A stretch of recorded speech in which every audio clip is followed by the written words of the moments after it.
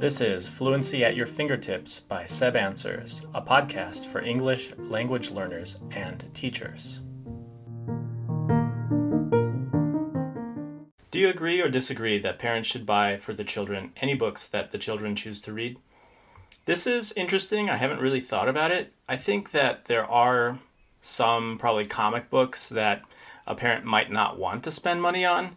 They're kind of collectible, and so children might want to get them and read them from time to time, and then they end up on a shelf, and if you've bought them, you might end up just passing them on in the future. I don't think there's anything wrong with that, but there are lots of other places to find books where you can borrow them, like the library or school library.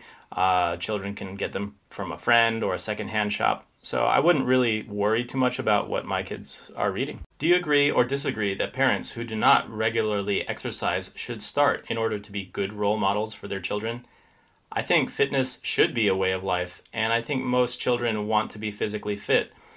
When they see that they're perhaps less active than their peers and they look a little bit overweight, they're going to feel bad about themselves. And I think if they recognize the fact that their parents are making an effort to stay fit, they'll try to do so as well.